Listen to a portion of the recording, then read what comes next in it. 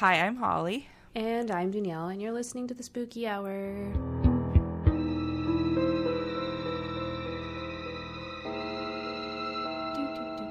I think I forgot to do that like a whole bunch, so there's a very short one, because that's all I have in me. It works.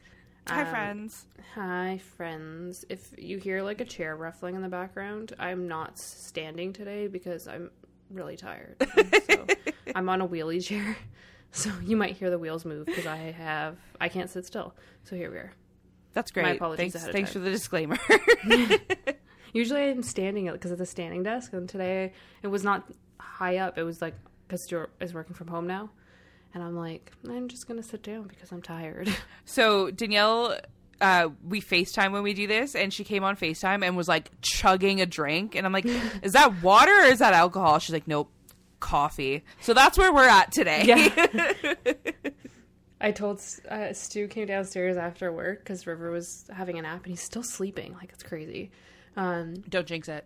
I know. And Stuart was like, aren't you recording at like 4:30? And I was like, yeah, why? And he's like, because it's 4:30. And I'm like out cold on the couch. And I'm like, fuck. Luckily for Danielle, I don't have a fucking life right now. So Yeah. It's cool. It's only an hour later. Only. It's fine. We're all good. I'm in my Christmas PJs. I chugged coffee. I'm literally done it now. I have to pee, but it's fine. I put on clothes for the first time all day. You look like Shania Twain. Thank you. I think you You're say welcome. that every time I wear this, and it makes me feel so good. Yeah, I do. It absolutely reminds me of Shania Twain. I'm wearing leopard print just so everyone's understanding the reference. But yeah, we don't have, well, at least I don't have much to say this week. I'm back to working from home, so I've had zero socialization. Yeah. I'm actually like really stoked that Stuart's at home. I thought it would be like a lot, like having him home and then having to take care of River, but it's like nice that I can like go hand hit River over and be like, I just gotta go pee. Yeah. And I'm so happy he's home for that. Yeah. I'm like, so basically Ontario is like shit in the bed with what is it? COVID? I forgot the name of it. I was like, what is it? I was going to help you, but I wanted to see how long it took. Did you see me stare up into space? I was saw the smoke coming out your ears. I was like, I can't remember the name of it. Our numbers are so high, so we went back into lockdown because the government is fucking stupid, and they're not stupid in the sense that like shit needs to be locked down because everything is like spreading faster. Just stupid in the fact that their government's fucking stupid and hasn't handled this properly since day one. But we shouldn't be back here, basically. Yeah, this is preventable, and we shouldn't be here. And then, yeah, so Stuart's at home, and I'm, like, selfishly really stoked about it and kind of hope that it, like, lasts for the next year. I am not gonna lie, I'm also a little bit stoked that I'm home. Danielle, like, gave me a power chat about this the other day when we got sent home, because I was like, I hate that I'm excited, but, like, I'm fucking excited. Like, I just didn't want to, like, be around people yet. I was very much enjoying my Christmas break, and I was like, I wish I could just be a potato a little bit longer. So here I am being a potato a little bit longer. And Janelle was like, do you know what? It's been like 3 years of shit. If being home from work makes you feel happy, just fucking like let yourself enjoy it.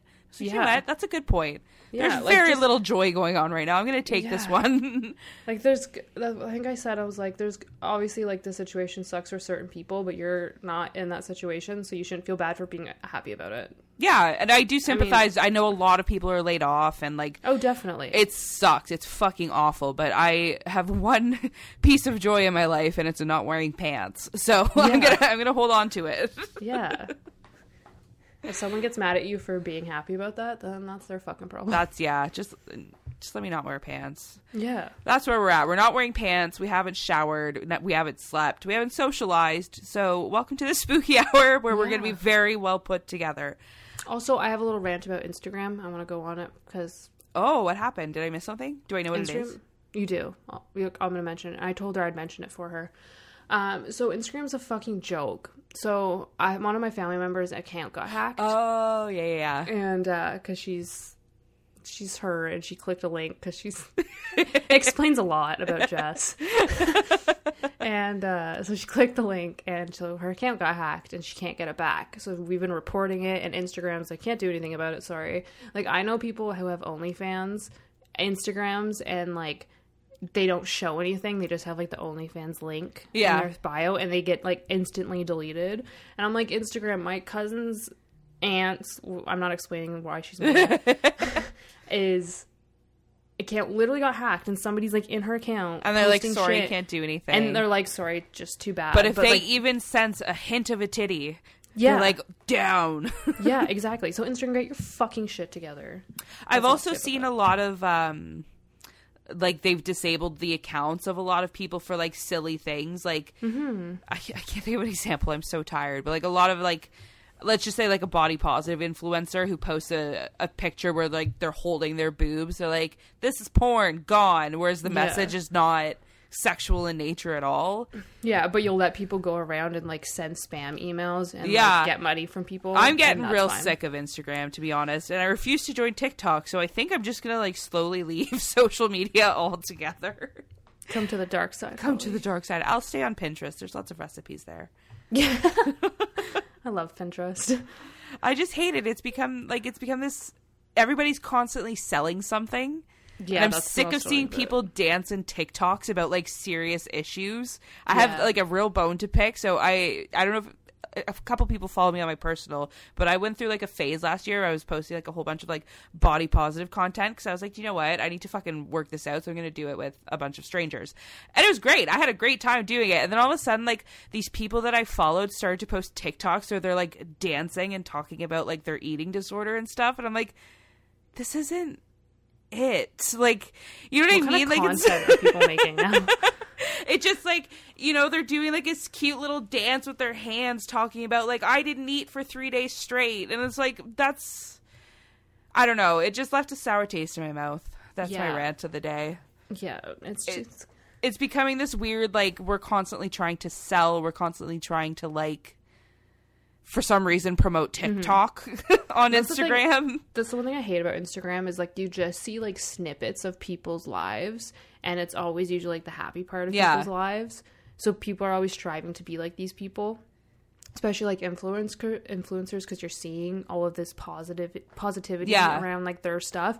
But it's like 5 seconds of their life. You have no idea. Like they probably go through the same shit that you guys do, and I think that's like a really big mental health issue. Is social media. For sure. And that's the reason why. And fuck social media. I used to love it because I do love the like sharing aspect and the connecting with people who are similar to you. Like I've made some genuine friends on Instagram that I still talk to, and I love that aspect, but then it becomes like so commercial that it's just like yeah, not for me. Unfortunately, we still need it though because we have a podcast. You're more outgoing than I am. I'm not. Like, if some stranger came and messaged me, I'll like delete. Yeah, just delete. Bye. Here's the thing, though. I don't really talk to anybody in real life. Welcome to the therapy hour. 8 minutes of therapy. Thanks, guys. We needed this. Yeah, we did. So, I guess right from therapy to murder. Are we? Do we have any other rants? Fuck Doug Ford. Get Jess's account back and fuck Doug Ford. Yeah, that's it. That's all we got. Okay, so straight into murder then. The which is surprisingly the light topic of the day. So this is a really long and twisty case, so bear with me. This was very hard for me to write. It took me like 3 days to write it. It was sent in. It's a good one, and I'm really pumped for it. Thanks. This was sent in by Lee Anna. I hope I'm saying that right. So thank you for sending it in. I actually watched a documentary about it a few years ago and somehow forgot about this case, even though it's like insane. So we're going to talk about the... I'm sorry. Us forgetting about something, I feel like that explains our whole podcast. Forgetting things? Oh, Forgetting things, definitely. Yeah, I already lost my spot. Okay, so today, I don't think I started yet, so I think we're okay. Today we're talking about the unbelievable death of Brian Wells. On August 28th, 2003, a man named Brian Wells walked into a bank in Erie, Pennsylvania. The 43-year-old pizza delivery man was wearing a Guess t-shirt, walking with a cane, and had a strange bulge under the collar of his shirt. He approached the teller and handed her a note. The note read, quote, "Gather employees with access codes to vault and work fast to fill bag with $250,000. You only have 15 minutes. He then lifted his shirt and showed the teller a metal box around his neck. It was fastened around his neck with it looked like a handcuff. Okay. And it was locked into place. It was a homemade bomb. The teller told Brian that there wasn't anyone on site who was able to get them into the vault, but that she could empty whatever money she had into the bag for him. She got, I think, just shy of $9,000, which, like, imagine you got $250K and they're like, here's $9. This will do, right? This is enough, right? Yeah. I left this in because it creeped me out. Brian grabbed a lollipop from the counter on his way out and, like, casually sucked it on his way back to his car as if nothing had happened. Just like nonchalant. Like, yeah, very nonchalant. About 15 minutes later, he was surrounded by state troopers in a parking lot up the road from the bank. They tossed him to the ground and cuffed him, and he tried to explain the situation. He told the officers that a, quote, group of black men jumped him earlier in the day and placed the bomb around his neck at gunpoint. They told him he had to rob a bank and hand them the money or the bomb would detonate. The officers called in a bomb squad and hid behind their cars while they waited. The whole time, Brian was yelling, "It's going to go off. I'm not lying." The press got a word of the commotion, and the TV crews started showing up, like, on the scene. And they were airing live footage of the whole altercation. And it was 25 long minutes of Brian sitting on his knees on the pavement in front of the state troopers. Suddenly, the device started beeping. It started slow and started speeding up faster and faster until the inevitable happened. The device exploded. Brian Wells was killed on live television at approximately 3:18 p.m. The bomb squad arrived on scene at 3:21, 3 minutes later. What were they doing? Like, getting a coffee? They're stuck in the Tim's drive-thru. Or, like, what's in America? Dunkin'? Where do you guys get your coffee? If you're into that, the footage is readily available and in a Netflix documentary and is graphic. I was gonna say, do you see his head go, like, poof? So it's not as explosive as I thought it was. Like, okay. I was very scared to watch it. Yeah, I thought there'd be, like, limbs flying and shit, but it's, I would equate it to, like, a really big shotgun, almost. It just, yeah, I should have graphic warning. Yeah. I feel like my ult is good enough. But yeah, it's pretty brutal. The investigation into his bizarre death started with a search of the evidence at the scene. They found the cane in Brian's car and discovered it was actually like a gun hidden in like a casing almost. So the cane was sort of like a casing. Okay. Also found in the car were handwritten notes addressed to, quote, the bomb hostage. The notes instructed Brian to rob the bank of $250,000, then follow a set of instructions to find the combination codes and keys hidden throughout Erie. According to the letters, if Brian did as he was told, he would have everything he would need to get the bomb off of him. So it's like a really fucked up puzzle game pursuit type thing going on. It's like a movie of Saw. It sounds like a Criminal Minds episode almost. I think I make a Criminal Minds joke later, too. I'm really original. So the bomb itself was also a fascinating clue. A description of the homemade bomb from Wired.com, because I'm not smart enough to rewrite this. Quote, the device consisted of two parts, a triple-banded metal collar with 4 keyholes and a 3-digit combination lock, an iron box containing 2 6-inch pipe bombs loaded with double base smokeless powder. The hinged collar locked around Wells's neck like a giant handcuff.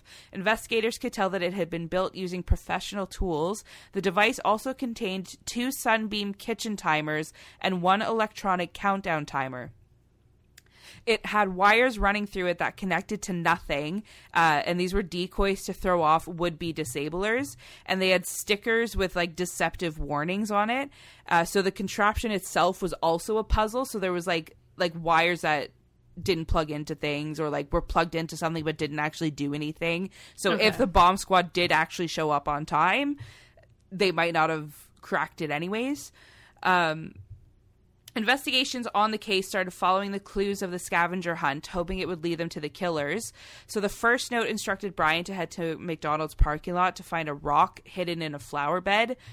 He did this task already and found a second note that was hidden under the rock. It directed him up Peach Street to a wooded area where he was to find a container with orange tape, and the next clue would be in that container. Brian was killed before he completed this step, so investigators started at that spot. They found the container, but they were too late. There was nothing inside of it, and they just kind of assumed that the killers started retracing their steps to get rid of the clues and throw them off. The next strange piece of evidence was the shirt that Brian was wearing that day. He was actually wearing two shirts. He had his own t-shirt on under the guest shirt that I mentioned earlier. The guest shirt did not belong to Brian. His friends and family confirmed this with police. I guess he just exclusively did not wear that brand. Investigators took this as a taunt from the killers, telling them to guess who they were. So basically we're looking for the Joker here. I got Joker Riddler vibes with that. That's kind of interesting. So the case started attracting global attention, and the FBI stepped in to open their own investigation. The killer started getting the nickname the Collar Bomber because we're really original. The Collar Bomber. Yeah. Oh, and this is in what did I say? 2003? It's not even the 70s. What is your excuse? As the case dragged on over the next 7 years, the FBI backtracked over Brian's day on August the 28th. So at 1:30 p.m., Brian took his last delivery of his shift to a remote location on the outskirts of town. Investigators drove to that location, and it turned out to be a TV tower site that was only reachable by a dirt road. I'm guessing that's one of those electric boxes in the middle of a field type of deal. I don't really know what a TV site is. They found shoe prints that matched Brian's, but no clues as to who placed the pizza order. The next day, reporters arrived on the scene to snoop around. They noticed a tall, large man. He was standing outside of a house in the area. So the backyard of this house backed into the TV tower, field thing. Okay. So this man identified himself to the reporter as Bill Rothstein. He was a 59-year-old handyman who had lived in the area his whole life. The reporter asked him about the commotion in his backyard, and he said he didn't even know there was an investigation going on, which is hard to believe because there was multiple cop cars. The area was cordoned off with police tape. Yeah. What? There's an investigation? Does he not have doors and windows? Oh, he does. So the reporter asked if she could go into his backyard to get a better look at the scene because she couldn't get in the police tape. He agreed, and the reporter stayed for about 15 minutes. Overall, nothing really eventful happened until September 20th. Bill called 911 saying, quote, "At 8645 Peach Street in the garage, there is a frozen body. It's in the freezer." The address was that of his own house. Police arrived and took Bill into custody for questioning, which Bill said he was thankful for because he had been, quote, "in agony for weeks over this dark secret." Wait, he just had what? He had a body in his freezer just casually. And didn't know there was a police investigation in his backyard. Okay, so the why. We're getting to the why. He told investigators he had considered killing himself over the guilt of this body in his freezer, and that he even wrote a suicide note, which investigators took in as evidence. In the note, Bill wrote to, quote, "those who cared for or about me," explaining that the body in the freezer was a man named Jim Roden. Bill wrote that he, quote, "did not kill him nor participate in his death." The strangest thing about this note is that there was a line that read, quote, "this has nothing to do with the Wells case," referring to the Collar Bomber. Wait, what? It has nothing to do with the Wells case. Okay. Nothing at all. So over the next 2 days, Bill spilled quite the confession to the police. He said that sometime in August, he'd received a phone call from his ex-girlfriend, Marjorie Deal Armstrong. Marjorie told Bill that she had shot her current boyfriend, James Roden, in the back with a shotgun after the pair had fought over money issues. She asked Bill for help with moving the body and cleaning up the crime scene, and for some reason, he said yes. So he kept the body in his freezer for 5 weeks and melted down the murder weapon, but couldn't go through with their plan to, quote, grind up the body. That's twice in one episode. So he called 911 because he said he was afraid of what Marjorie would do if she found out that he didn't dispose of the body. Name Marjorie. I keep wanting to call her Marge. I might just keep calling her Marge. So the next day, I'm going to do it. Fuck it. The next day, Marge was arrested for the murder of James Roden. In January 2005, she pled guilty, but not criminally responsible due to mental illness, and was sentenced to 7 to 20 years in state prison. Bill died of lymphoma in 2004. So what does any of this have to do with the collar bomber? Well, they confused. In April 2005, Marge was being interviewed by a state trooper for the homicide when she dropped a bombshell. She claimed that Bill's suicide note was a scam and that her boyfriend's death was tied to the collar bomber case. The trooper called in the FBI, who arrived for further questioning. Marjorie told them if they could arrange a transfer to a minimum security prison, she would tell them everything. So I'm going to give a quick background on Marge, just real quick, so you understand the type of person she is. So she was described as being above average intelligence in high school and had a, quote, encyclopedic knowledge of everything from literature to law. So she was one of those, like, rare, really smart, like, knows everything. I'm picturing Sheldon from Big Bang Theory. If Sheldon was a murderer. If Sheldon was a murderer. Is that Dexter then? Yeah, fair. So over the years, she was diagnosed with bipolar disorder, and that intelligence changed into manipulation, mood swings, paranoia, and narcissism. She became incredibly unwell, and in 1984 a wellness check was conducted on her in her home. Police walked into a hoarder house where they found 400 pounds of butter and 700 pounds of cheese literally rotting away in the house. Wait, did she eat it, or she just wanted it was just sitting there? I wanted to get into this story, but like it's long enough as is. But basically, it was one of those like I need to collect this or someone will die type of like compulsion things for her. Okay. So that's like 1,000 pounds of dairy. I was like, too bad it couldn't be like pictures or something. It had to be fucking like dairy, like butter. We had a gag at a Holly now. So she gained a reputation for herself in her later years. When she was 35, she was charged with the murder of her boyfriend, Robert Thomas. She claimed she shot him in self-defense 6 times and was acquitted of any charges. 6 times. 6 times. She was found not criminally fit to stand trial in this case because of her dairy collection. And 4 years later, her first husband, Richard Armstrong, died of a brain hemorrhage. The death was ruled accidental, but the case was never really looked into. So Richard showed up at the hospital with a head injury and died, and everybody was just like, it was an accident. They don't know how he got the head injury. And I bet if they looked into it and be like, wow, she shot her other husband, boyfriend, whatever. Weird. So investigators believe that Marge's intelligence, instability, and questionable past made her an ideal candidate for the suspect in a twisted scavenger hunt. They also believe that her narcissism would like help them crack this case because she was the type of person who would like say more than she means to because she loved to talk about herself so much. Yeah. And she's the type of person where if you question her, like, oh, I bet you wouldn't do this. She's like, well, yes, I would. Like, so they were going to use this to their advantage. So during questioning, Marge claimed she had nothing to do with the murder, but knew about the whole plot. She claimed she supplied the kitchen timers for the bomb and was about a mile away from the bank during the robbery, but, you know, had nothing to do with it. Nothing to do with it. She claimed that Brian was actually not a victim, but one of the people who were in on the bank heist plot. She also outed Bill as the mastermind behind the whole thing, which was perfect because he was no longer alive to defend himself. I was going to say. He's gone.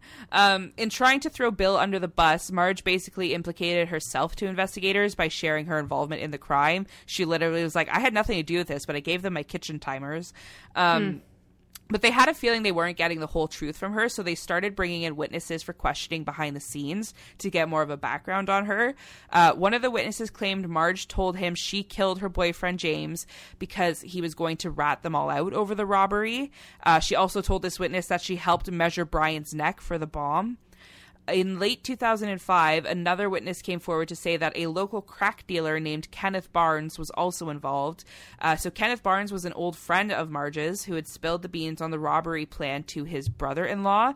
The brother-in-law then turned him in while Kenneth was already in jail on drug charges. Holy shit. So he was facing like a heftier sentence now, and he told police everything he knew in exchange for a reduced sentence. Kenneth confirmed that Marge was in fact the mastermind behind the collar bombing. He claimed that Marge needed the money to pay him to kill her father so she could inherit his estate. There's literally so many crimes involved in this one case. So we're at like 6 felonies, I think, at this point, maybe. My brain's gonna explode. You see why it took me 3 days? Yeah, holy shit. So Kenneth said he wasn't closely involved in the robbery part, but he knew enough about it to share most of the plot with investigators, and his story matched what investigators had already pieced together. On February 10th, 2006, federal agents met with Marge and her attorney to officially inform them they had enough evidence to bring a murder indictment against her. She went ballistic and threw a fit at the agents and said she would no longer answer any questions without a letter of immunity, and that sure the fuck was not going to happen. So in July 2007, the U.S. Attorney's Office in Erie called a news conference about a major development in the case, and attorney Mary Beth Buchanan announced that they had officially laid charges in the collar bomber case. Both Marge and Kenneth were charged with the crime, and co-conspirators, I knew that word was going to be hard, were listed. Bill Rothstein, though he was deceased at the time, and the supposed victim, Brian Wells, who is also deceased. All in all, it took 4 years and over 1,000 interviews to finally solve this case. My mouth is so dry already. Kenneth pled guilty in September 2008 to the conspiracy and weapons charges involved. He was sentenced to 45 years, but he had agreed to testify against Marge to get his sentence reduced. Marge was declared unfit to stand trial because of her mental illness, and when she was finally deemed fit, she was diagnosed with glandular cancer, and the trial was put on hold once again. I kind of liked this part a little bit. In August 2010, the doctors let the court know that Marge only had 3 to 7 years left to live, but the prosecutors opted to continue with the trial anyways, and it was scheduled for October 2010. Brutal. Yeah. They're like, no, she's not getting away with this. No. Ken shared his side of events when he took the stand. He told the court that Marge came up with the plan and asked the co-conspirators for their help carrying it out. He claimed that Brian Wells joined in because he was promised a share of the pot when the robbery was complete, and he needed the money. I think this is another crime. Yeah, this is another crime. So he had allegedly been seeing a prostitute who had a crack addiction, and he would purchase her crack in exchange for sex, and he got himself into debt with the crack dealers. So Brian, who's the pizza man in the beginning, wanted in on this because he wanted the money from the bank robbery.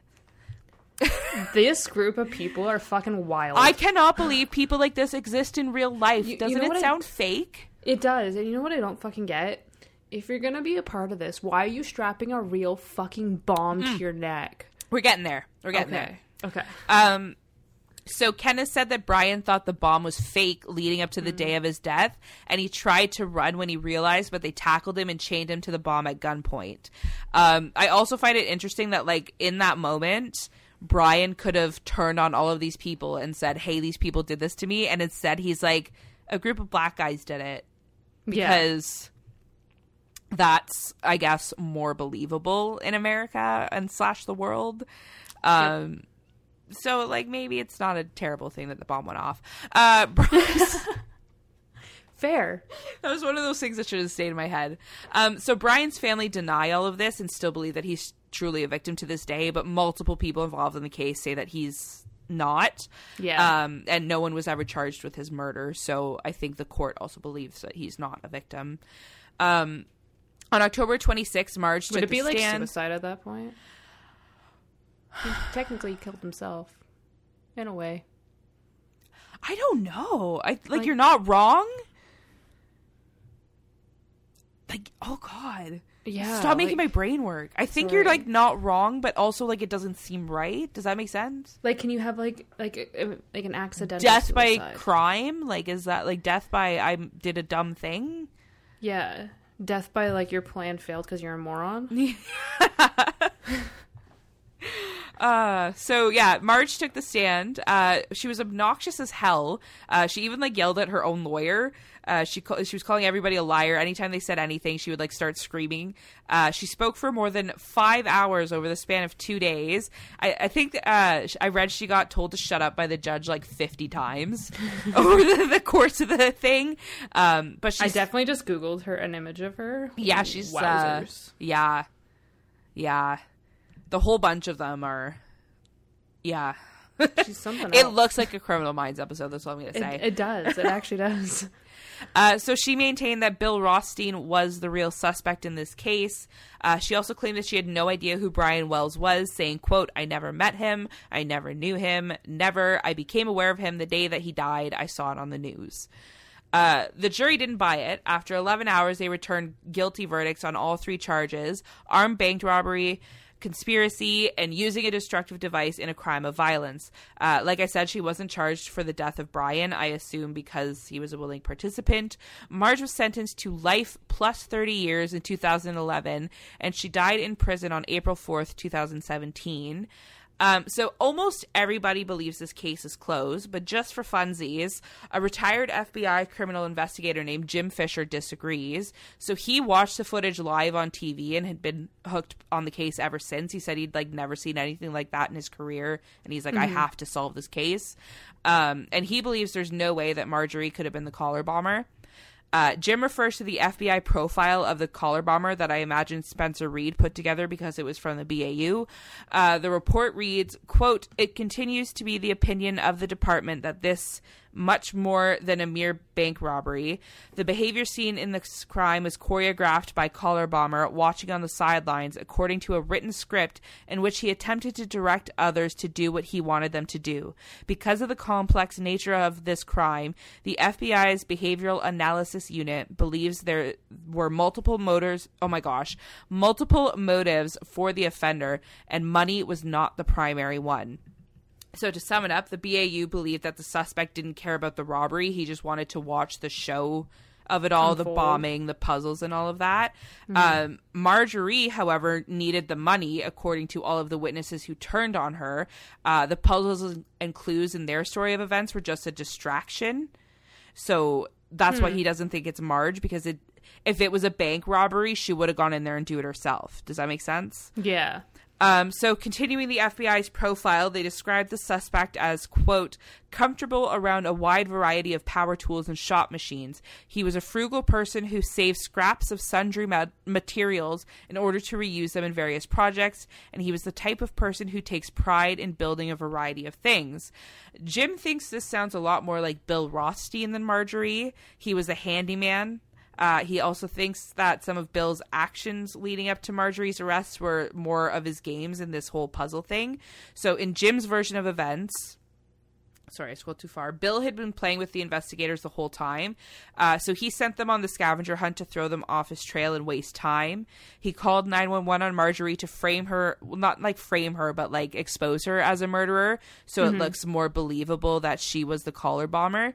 From the Wired.com article again, because they're better at words than I am, quote, "He implicated Marjorie in the Roden case before she could rat him out, all while pleading ignorance on the collar bomb affair. He also gave the impression that he was a man with nothing to hide. After all, why would someone who is involved in the plot voluntarily call the cops and meet with them for hours?" Rothstein continued to deny any knowledge of the collar bomb plot on his deathbed, even though he seemingly had no more reason to hide. Until his dying day, Rothstein was insultating himself, or in Fisher's words, quote, "controlling the narrative." He recruited co-conspirators he knew he could control and kept crucial details of the plot from them, a tactic designed to further complicate the investigation.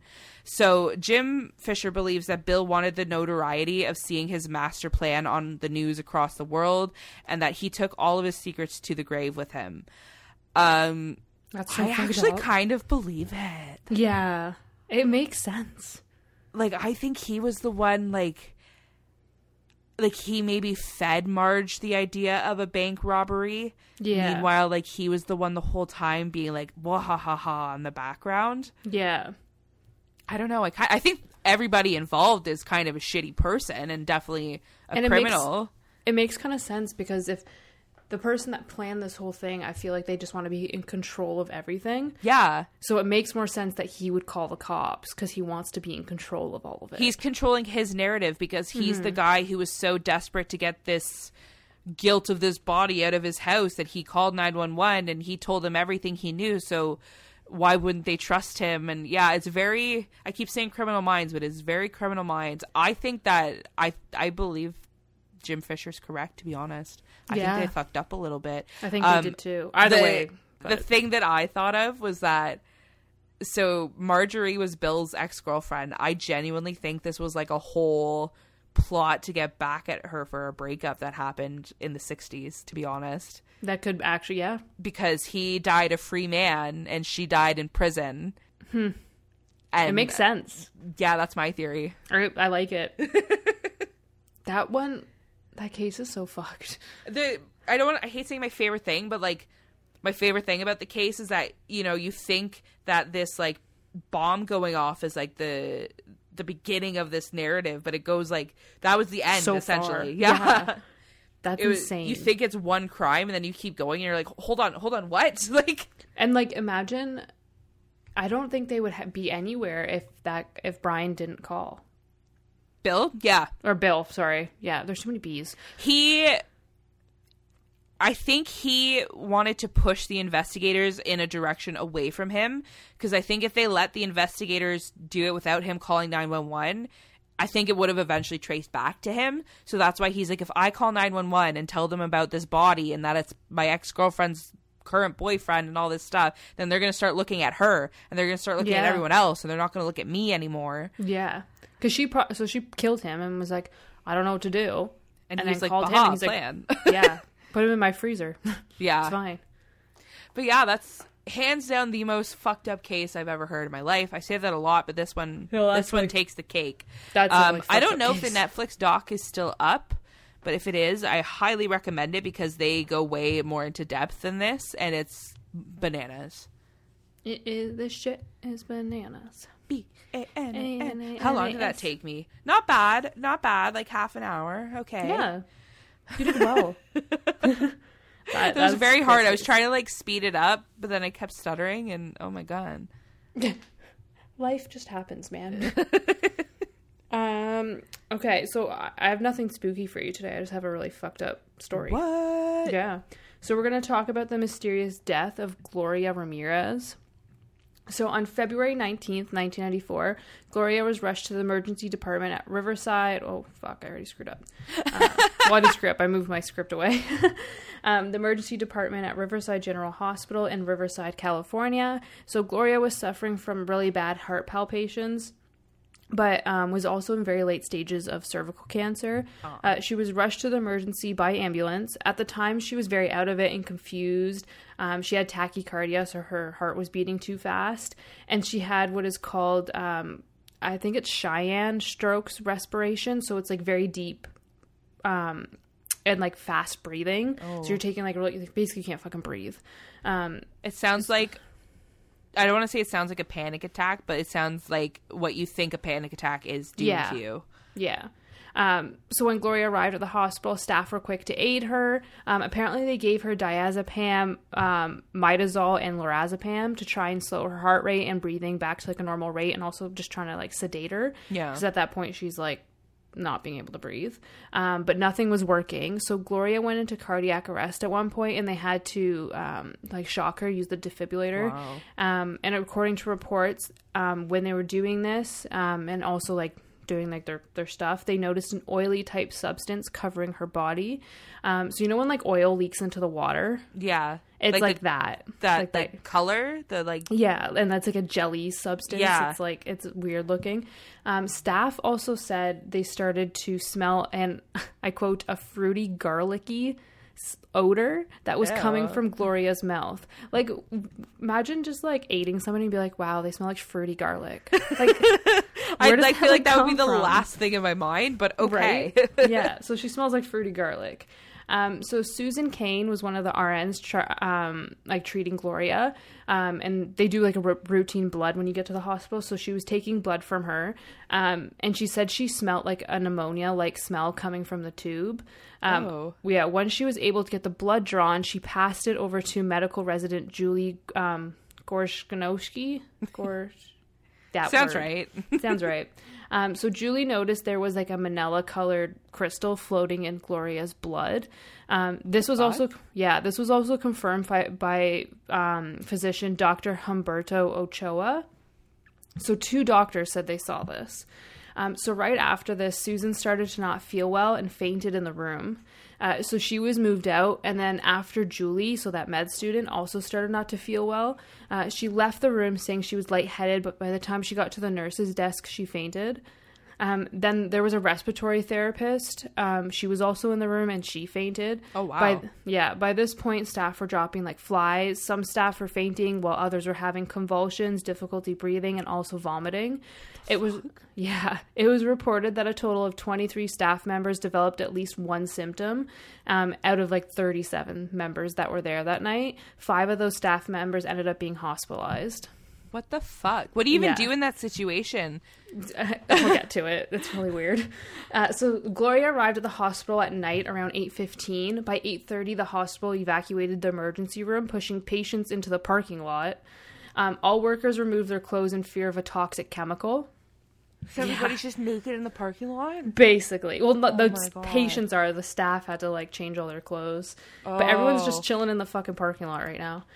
They didn't move Gloria, the person that, like, is having all of these problems. They're like, let's move the whole fucking emergency room out.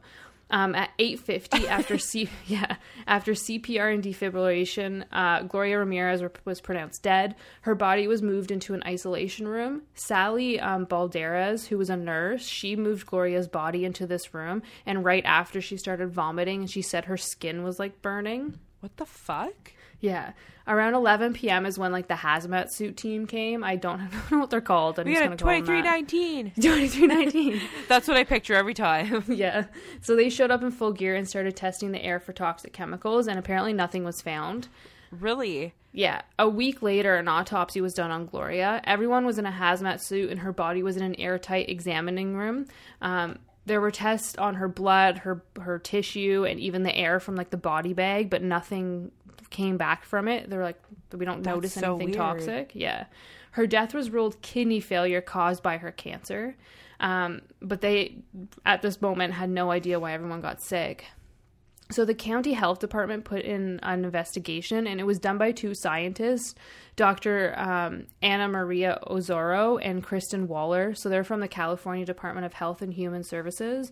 They interviewed all 34 staff members and had them fill out a survey, and they ended up determining it was just mass hysteria that caused this. Yeah, so one person felt ill, so the others felt it and just created like a snowball effect. They said there was nothing found in the autopsy, like toxic-wise. The air wasn't found to be toxic in like the hospital, and no EMT from the ambulance that were treating Gloria had symptoms, so they weren't affected at all. So therefore, mass hysteria. They said the strange odor the staff smelt, that like fruity garlicky smell, that's what set off the hysteria, and then it just like a catalyst effect after that. Yeah, I have a hard time with that because, like, you see so much shit working in a hospital. You know what I mean? Like, it's very hard to phase a health worker. Yeah. Yeah. Like, my sister's so funny. She'll come over and, like, see River, and River's teething right now. He's getting a tooth, so his drool is, like, insane. Yeah. And she hates it. She's like, this is the grossest thing watching him drool. And she's like, but, like, I can, like, clean out a wound, no problem, but baby drool? No. That's so funny. So weird. So Julie, that med student, fully denied mass hysteria. She said she spent 2 weeks in the ICU with breathing issues after this. She also got hepatitis, so like her liver was inflamed, and an avascular necrosis in her knees, which means like her bone tissue in her knees died. Wow. Yeah. Sally, the nurse who moved the body, also spent 10 days in the hospital for breathing issues. Julie actually sued the coroner's office and the hospital for $6 million, basically saying their mass hysteria was bullshit. Bitch. Yeah. Did she win? I don't know about that one, but there was another lawsuit that I do know. I hope she did. Yeah. So Lawrence Livermore National Laboratory, I believe this happened like a year or two after, but I'm not quite sure on the dates. But they ended up doing, they decided to look into the case. They think that Gloria may have been using a DMSO gel as a pain remedy for her cancer. So it's a topical gel cream that has a garlic smell to it. Oh. But it would also explain like that oil texture on her body that they saw. So they theorized this because dimethyl sulfone was found in her blood samples during the autopsy, and DMSO is one oxygen atom away from being that dimethyl sulfone. So their theory, so they ran a test. Can I just say that you were absolutely killing these pronunciations? I could never. Thank you. They're probably wrong, but here they sound so right. So this company ran a test. We can ask Carl. Yeah, no, he's gonna make fun of me. Let's not ask Carl. So the company ran some tests and added in oxygen to the dimethyl sulfone. So the same oxygen that would have been given to Gloria through an oxygen mask at the hospital. During the test, adding that oxygen actually caused an overabundance of the sulfone, causing it to crystallize, which would explain the manila crystals in her blood thing. in the blood. Yeah. However, the thing is, the dimethyl sulfone isn't toxic and doesn't cause harm. So they're like, that's weird. That's why they're like, why is it in her body? So Livermore Labs went even further to say that because Gloria was being like shocked by the defib machine, that could have caused the dimethyl sulfone to break down and combine with normal sulfate found in the body. It would have made, then with that combination, it would have made dimethyl sulfate, which is a toxic chemical that causes paralysis, delirium, convulsions, and damages your heart, liver, and kidneys. Yeah, so this theory makes sense. However, there's a lot of science people out there that say that this is like literally impossible. Like the breakdown of that would not be caused by like being shocked. Yeah. They say it's literally impossible, like 1 in like a bajillion. Livermore Lab also said they didn't run any tests for that breakdown. They only did like adding in the oxygen. So they didn't run any tests for this breakdown. So it's literally just a theory by them. Even the guy who like owns this place said it was just a theory, but it is a crazy fucking theory if that was it, because she technically did die of kidney failure. Yeah. And if that broke down to make that sulfate, it would be in her body. No, it would be in her body and cause her kidneys to fail. Oh. And it would cause like a toxic. Like, if her blood is now toxic, these people would get sick. She's like a human poison bomb. Bomb, basically. Wow. Yeah. So, there's another theory. So now Gloria's family said all these theories surrounding, she's, like, in the news and stuff, she was deemed, like, the toxic lady. Mm-hmm. So basically, she went toxic and made a bunch of people sick and died. They're all bullshit, and they have their own theory, which I am actually leaning towards this theory. It makes sense to me. They say that the incident at the hospital and Gloria's death was actually a cover-up from the hospital, and that the hazardous conditions were already there. That they were trying to blame Gloria for some type of error on the medical staff's part. Yeah, which is interesting because 3 years before Gloria's death, 2 staff members of this hospital were treated for being exposed to poisonous gas at the hospital. Then in 1993, so a year prior, sewer gas was found in the emergency room during a routine inspection. Wow. Yeah. So after the first autopsy was done on Gloria, Dan Capito, who was a deputy coroner, said that Gloria did like not die of like natural causes. Like she didn't like, so in this case, because she has cancer, the kidney failure would be considered like a natural cause. Yeah. Because of her body's state. That's my understanding of it. But he's saying that she didn't actually die of these natural causes. But when the county came out and said she died of kidney failure because of her cancer, this Dan guy was like, oh, LOL, Gloria actually did die of natural causes. So he completely like went 180 and changed the story. Yeah. This is so fishy. Yeah, but he works for the deputy coroner. So he's involved in it. So now what else is weird is that the first investigator from the coroner's office was Stephanie Albright, and she actually committed suicide 1 month into the investigation. She said she was under a lot of pressure. Yeah. Magically, that's it. That her death was just ruled a suicide. There's so many fucking little twists in this. Yeah, you know what else is fucking weird? So that syringe that had Gloria's blood in it with the weird particles, accidentally thrown away. No. Doesn't exist. Not there. Accidentally thrown away. Of course. But they had enough time to get everyone in the parking lot and get their clothes changed. But blood that has weird particles in it, throw it away. What? Not suspicious. Not suspicious at all. So the Ramirez family filed a malpractice and wrongful death lawsuit against Riverside County. I believe they ended up settling. It's not disclosed on what they settled on, but it was settled. And again, what happened with Julie's $6 million lawsuit? No idea. I think it might still be a thing. Might still be here, but so long ago. But I just think it was a cover-up. I think the hospital fucked up. That's believable, but yeah, also wow. Imagine, and that, just think that you're using this cream to help your pain from your cancer treatments, and then you go into a hospital, and because you're getting oxygen in you, it creates the particles in your body. It adds to it, and then it ends up breaking down, causing a toxic chemical that gets everyone sick and kills you. That's why they ask you a list of meds you're currently on and everything. But would you have even? I mean, she couldn't even speak at the time, I'm sure. But even a family member or something, they would list every medication under the book. Would you list her garlic cream? Probably not. Probably not, because you wouldn't think anything of it. Wow. Yeah, it's fucking crazy. What a fucking puzzling mystery. To this day, it's her death is technically ruled kidney failure from cancer. But it's technically unsolved because they really have no idea what the fuck happened.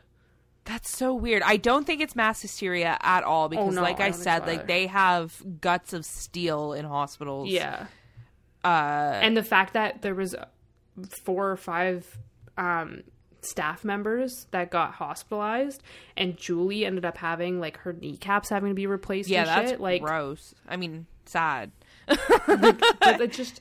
Why would someone make that up? Why? How would mass hysteria cause all of that? It wouldn't. I could see the cover-up theory being a thing. Yeah. Wow, this was fucked. What an episode. Right? What a fucked up episode. Both of us were just let's break each other's brains. Yeah. Let's do it. Our already broken brains. We don't need them. We just need our one brain cell. We're fine. We actually share one brain cell. It's half a brain cell each. That's what I've been saying. That's exactly what is happening. Our one single brain cell. Yeah, that was fucked. Her poor family too, though. Right? It's really sad because I think I believe it was her sister. She was just if she wasn't taken to that hospital, she could have lived longer. Yeah, you don't know what could have happened. Yeah. Wow. I don't know if anyone hears my baby in the background. I thought I heard a sound, but I wasn't sure. Good morning, River. Yeah, he's just he's talking now. We're trying to get him to say mom. He's not doing it. He's just babbling? Yeah, he just babbles. And he mocks I love you. It's really cute. It sounds like he's saying it. I'm that's cute. Then he just when a dog does it? Yeah. You know what's actually really creepy? Because I was the grudge sound? Yeah. You sent me a video. Yeah. I did that to him a couple times, and then now he won't stop doing it. So my mom was over last week, and she was putting him to sleep, and the room is pitch black, putting him down for his nap, and he just starts going, and my mom was what the fuck? Is he ever your kid, eh? Right? But yeah, if you want to come talk about these crazy fucking cases, you can find us on Instagram, Spooky Hour Podcast. You can find us on Twitter at Spooky Hour, and our email is the Spooky Hour Podcast 666@gmail.com. But come talk about this Brian Wells case, because I'm still my mouth is open. I'm drooling because I can't understand it. I don't think my mouth closed at all the entire time you were talking. My jaw hurts a little bit. Share your theories with us on both of these cases today, because I think we did a fucking good job today. That's all I'm saying. We did. Considering the week we both had, I think we did good. Right? It's the coffee I just chugged. Danielle's on hyperspeed right now. I'm sweating my armpits. Wow, are you really? That's so funny.